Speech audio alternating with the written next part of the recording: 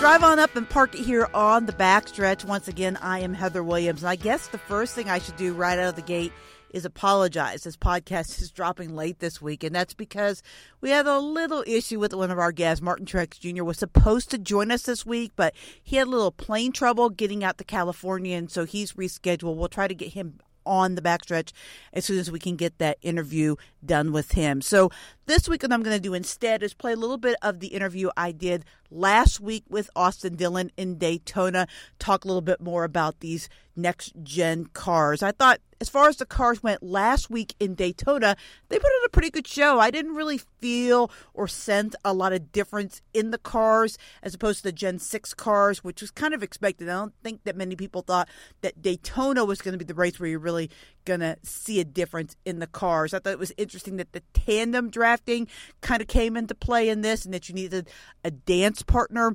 I thought it was amazing that Austin Cindric won the Daytona 500 as a rookie. Anytime you have those kind of out-of-the-blue winners at Daytona, it's fun. Last year when Michael McDowell won his race at Daytona, I thought that was really fun and interesting. You go back to Trevor Bayne. That was exciting. Even Austin Dillon, who's going to be talking with us later in the podcast, when he won, that was fun. So I love those kind of races. I love to see surprise winners. I love to see great finishes. Bubba Wallace almost got him at the line, so that was really fun. Looking forward to seeing what this week's going to be like with the new car in California. Let's get to it.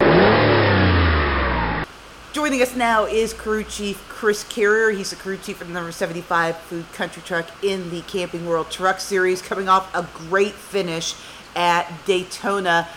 First of all, talk about the start for your year, 5th at Daytona. That's great for this little team. Yes, ma'am. Heather, just a big, if you want to say shot in the arm, momentum boost, whatever you want to call it. A lot of hard work goes into Daytona right up till race time and after. So good, solid finish for us.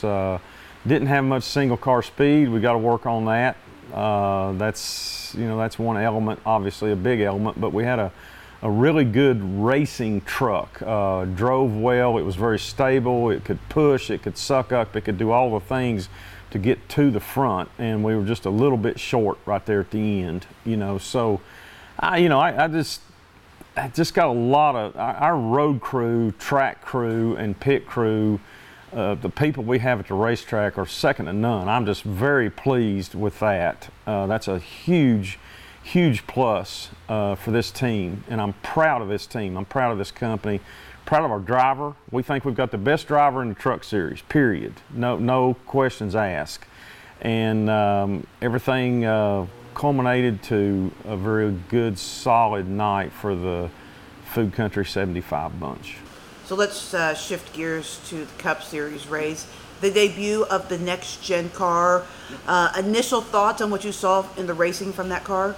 Well, one big question I think was on a lot of people's mind, including my own, like, okay, how would the race play out? Would it be three-wide racing the whole time? Would there be two-lane racing? Would it be anything similar to what we've seen in the last 2 or 3 years from the older style cars? And I think the answers to that is like it was kind of similar to what we've seen, except there was way more two-lane racing, and the lanes seemed to be just go back and forth like which lane was best. And at the end of the day, I think the Daytona 500 was a huge success. Full crowd, packed house, a lot of viewers, a good show, good entertainment, good racing, and a brand new rookie winner. You had guys during the race. It seemed like for a while that Kyle Busch and some of the Toyotas were the heat, and then all of a sudden it was the Fords that were the heat, and then slowly but surely people got eliminated, and it came down to some guys that maybe everybody weren't really predicting to be the winner of the Daytona 500, and they settled it among themselves, right down to the wire, and a lot of pushing and shoving. Unfortunately, tore a lot of cars up. That's not what the teams needed at this point. But I think the cars overall performed really well, especially for first time out at a super speedway. Pretty tall order. And I think, start to see right now, I think everything's, starting to turn in a very positive direction for that series. And I'm interested to see the next few races, how things will pan out. I'm going to talk about that surprise winner, Austin Cindric. I know that you have a history with Austin. You crew chiefed him in the K&N series. A lot was made when he was coming up kind of his connection to his dad and his dad being with Penske, and maybe some people insinuating that some things were handed to him. But you worked with the kid. You've seen the kid develop. Are you surprised that this success came this early, and how do you feel just about him winning the biggest race of the year? Well, success that this early is huge, and I think it surprises everybody, even me. But let me address that being a gifted, I guess, somebody that was handed everything. Not the case. True, his dad is president of Penske Racing. He's one of Penske Racing's Penske company, top people. He's very close to Roger. But I can promise you, because I saw it myself in the early stages, they made Austin earn everything. And there's a difference between somebody who gets their way through to opportunities simply because they have financial backing or being in the right spot at the right time or influential family members, and then get to it and don't appreciate or don't honor that privilege. That is not Austin Cindric. I can tell you for a fact. Nobody outworks this kid. Nobody outprepares him. Nobody has more passion about being a better driver every race, every day than Austin Cindric. And he has absolutely made the very best of this opportunity. And if he doesn't perform, and he's known it from the start, if he didn't perform, if he didn't make the best of it, he wasn't going to go any further. So I'm very proud of that young man. He is a superhuman being. He drove K&N races that I got to work with him in with the late Eric McClure, local family, local team, and he was good enough to where he came to Eric's funeral by himself all the way from Huntersville, and that just really impressed me. The kid is what this sport needs. I promise you. He's good, clean cut. He cares about it. He realizes it. He gets it. He knows what it takes just to get to the racetrack in any of these series, and he doesn't take that for granted, and he's not going to forget where he came from. Yeah, I really sensed that too, talking to him. I talked to him earlier this week, and I really got that same feeling from him. Let's talk about race day. Huge crowd, sellout crowd. I was talking to some people in the garage who felt like this may have been the biggest crowd they'd seen in 20 years at a race. What do you think is fueling this energy that seems to be around the sport right now? I think I think a little bit of it, or a lot of it, or a big portion of it, Heather, is just plain old curiosity. There's a lot of things changing in our sport. A brand new car, brand new concept, period. And that draws people to say, man, I wonder what's going to go on with this gig here. What's the ups and the downs? What's going to happen here? Because there were a lot of uncertainties before that race about a lot of things, and there's going to continue to be. But I also feel like, the change in the just the whole approach to the races, I think it's a change in how they're presenting it as entertainment and getting other people involved, getting various groups of people involved as far as entertainers and sports figures and celebrities and so on and so forth. And I think we're drawing in a whole new crowd of followers into this sport, and that's what really NASCAR's been wanting to do for quite some time. Is you have to keep drawing in other people. You just can't depend on people like me. I mean, to be honest with you, older guys like me, we're either dying off or we're getting disinterested or too old or too tired to go. And, you have to have somebody to fill those seats. And I saw, just in watching the crowd on TV, I saw a lot of younger people. I saw a lot of diversity in that crowd. I saw a lot of women. I saw a lot of people that 5-10 years ago you'd have never seen in a NASCAR race. And I think NASCAR's doing a great job. Whoever it is, I think Ben Kennedy deserves a lot of credit. A very smart young man who is now the top echelon of the France family, so to speak, that's running NASCAR and trying to take it into the future. I think they're hitting grand slams. The deal out at LA was an absolute home run, grand slam dunk, Super Bowl win, whatever you want to call it. And I think the Daytona 500 is going to be a buzz for a long time. And then the races that keep going from here are going to write their own story. And I think you're going to see bigger crowds all year long. I wanted to ask you, and you don't have to answer this if you don't want to, about the the confiscation of the tires for Penske and RFK. Huh? Okay. I was just curious. Brad insisted, and Penske insisted they were safety modifications, that they made the holes bigger so that they would go on the post, because they said there were. Is that an actual thing, or? Yes. So explain, because I don't really understand what they're. Some of the, there's a lot of issues with this new car, and there's going to be. There's no way that it's just going to be perfect right out of the, no flaws right out of the box, because there's a lot of just everything's new. The wheels are new, the hub assemblies that the wheels go on, and so on. It's one big lug nut instead of 5.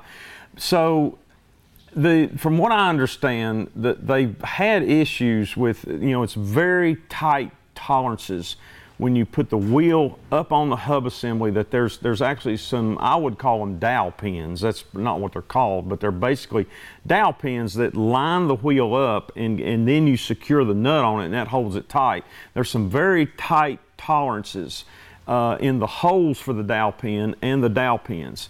What they figured out was that maybe those tolerances were a little bit too tight, and they actually had some issues during test sessions and practice sessions and so on and so forth, where they take the nut off the wheel and the wheel wouldn't come off, had to hammer it off.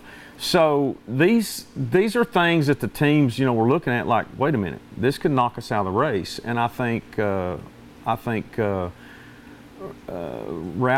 Keselowski and Penske Racing kind of saw that, and they wanted to fix something on their own to try to make it better. I don't think there's anything really illegal about it. I don't think there was anything obviously unsafe about it. They were trying to make it better and safer, to put wheels on and off and keep having vibrations and wheels coming off after pit stops. So they did that. I guess NASCAR probably looked at it like, wait a minute, this is something that a couple of teams are doing, or a couple of companies are doing, and nobody else is doing it or knows how to do it or knows to do it, and we just don't want to have an unfair advantage.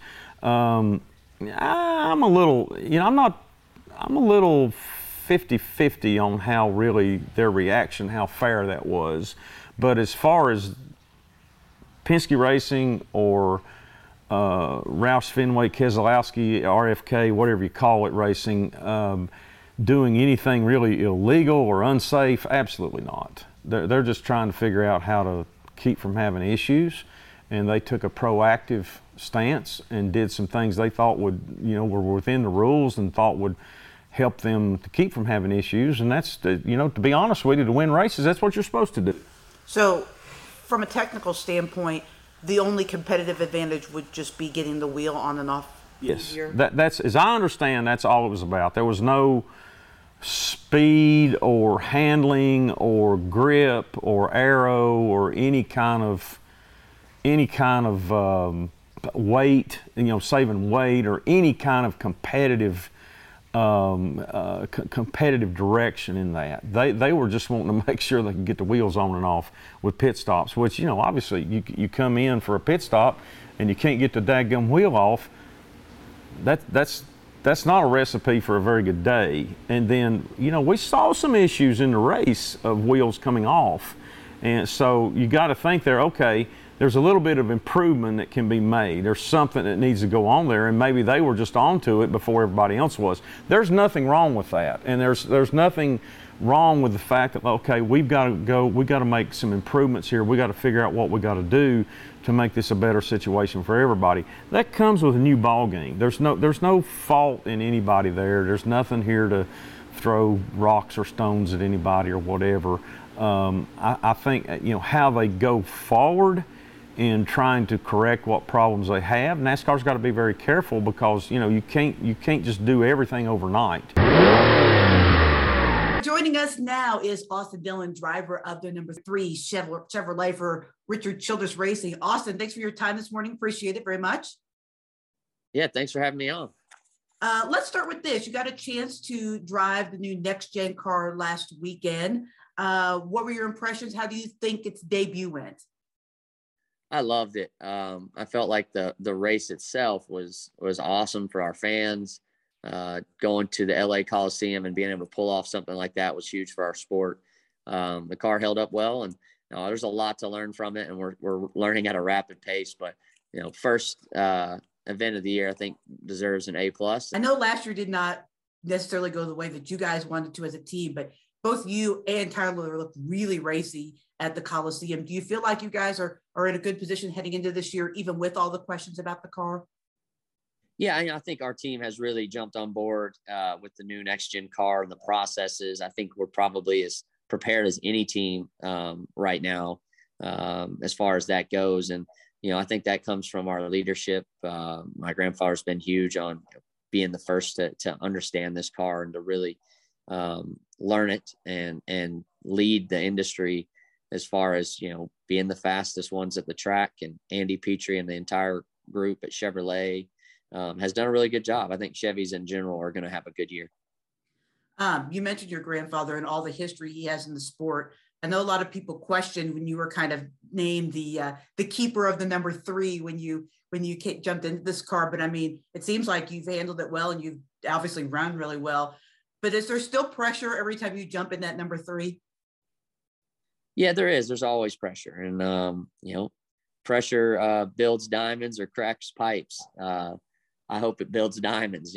We've done a pretty good job so far with it, but I want more. I want to win more. I want to add to the legacy of the number 3. But so far it's been it's a fun, great career, and I hope that when I'm done driving the number 3, the next person that gets in it can just add to it even more. And thankful for what Dale has done for the number 3 and the sport and RCR here in Welcome, North Carolina. So, just want to keep the legacy going because I think that the history, you want to keep talking about it. It's cool. Awesome. Thank you so much for your time, Austin. Hopefully we'll see you in Victory Lane again. Okay. Thanks, Heather. So this week in California, we haven't been to the Auto Club Speedway in a year plus, give or take. We did go there right before the pandemic in 2020. Did not go there at all of 2021. So it's been a while since we've raced at the Auto Club Speedway. Plus, on the brand new cars, they haven't done much testing there. If you watched any of the action on Saturday, you know that it's hairy. These cars are on the razor edge. When I talked to Brad Keselowski at the NASCAR banquet back in December, he talked about how hard these cars are to drive. I think you saw on Saturday just how tough these things are to drive and just how much on the edge the drivers are. This is going to be fun.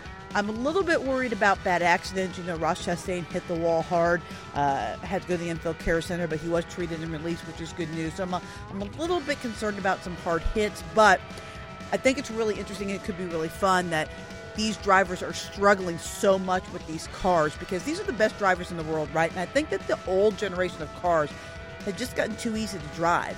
It's just kind of like a Sunday drive. It makes it look like you or I on the interstate, and that's not what these cars should be at all. So that'll be fun. That'll be interesting to watch this week at Auto Club Speedway. Well, thanks for joining us this week on the Backstretch, and we'll see you next week.